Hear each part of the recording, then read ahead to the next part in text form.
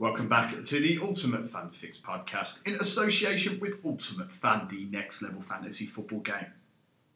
Please note that general terms and game rules apply, 18 plus only.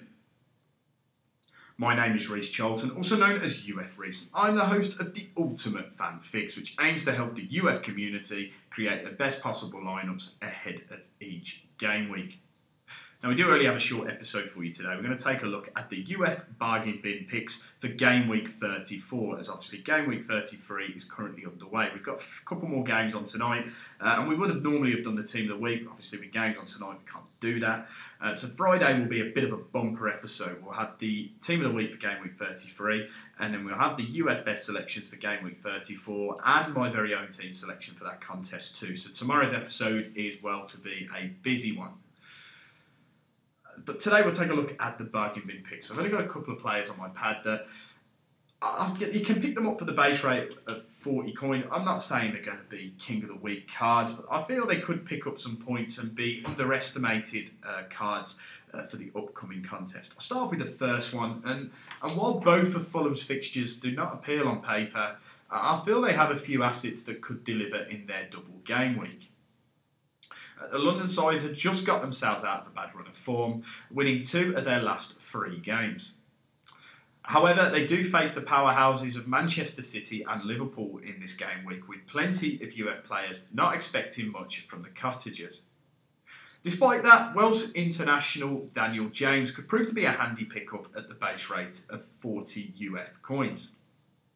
The former Manchester United recruit has been playing up front for Fulham following Alexander Mitrovic's suspension, and he could prove to be threatening against two sides that haven't been the most efficient in terms of defending as of late. I think that's harsh to say Manchester City, but they're not as solid as they have been in recent times. Well, this is a risk. I know that this is a risk, particularly with the 2 opposition on offer. The double game week is a potential for James to at least pick up a handful of points. I think it's worth having a go with him, especially as he's starting up top.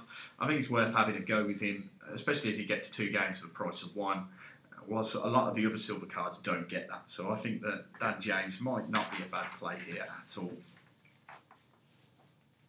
On to the second card, and despite failing to win in their last 4 games, Leeds could well be worth keeping an eye on this weekend when they head down to the south coast. Bournemouth have been in fair form as of late, but they hit the ground with a bang when they were overturned 4-0 by fellow relegation rivals West Ham last weekend.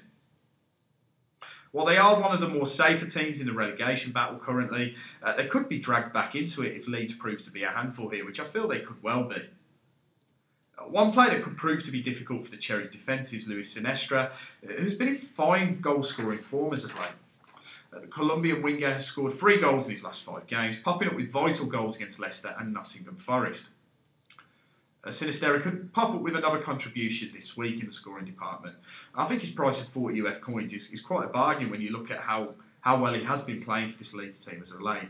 I think he could be a solid pickup in another relegation ding-dong fixture, which they really do need to pick some points up in. I think Sinistera could be involved in that once again. Now, that is it for today's episode of the Ultimate Fan Fix. We'll be back tomorrow with a big bumper episode, as we said earlier. We'll be taking a look at the Game Week 33 team of the week, as well as the best selections for Game Week 34, and then my very own team selection for that contest too. So yes, we'll speak to you tomorrow.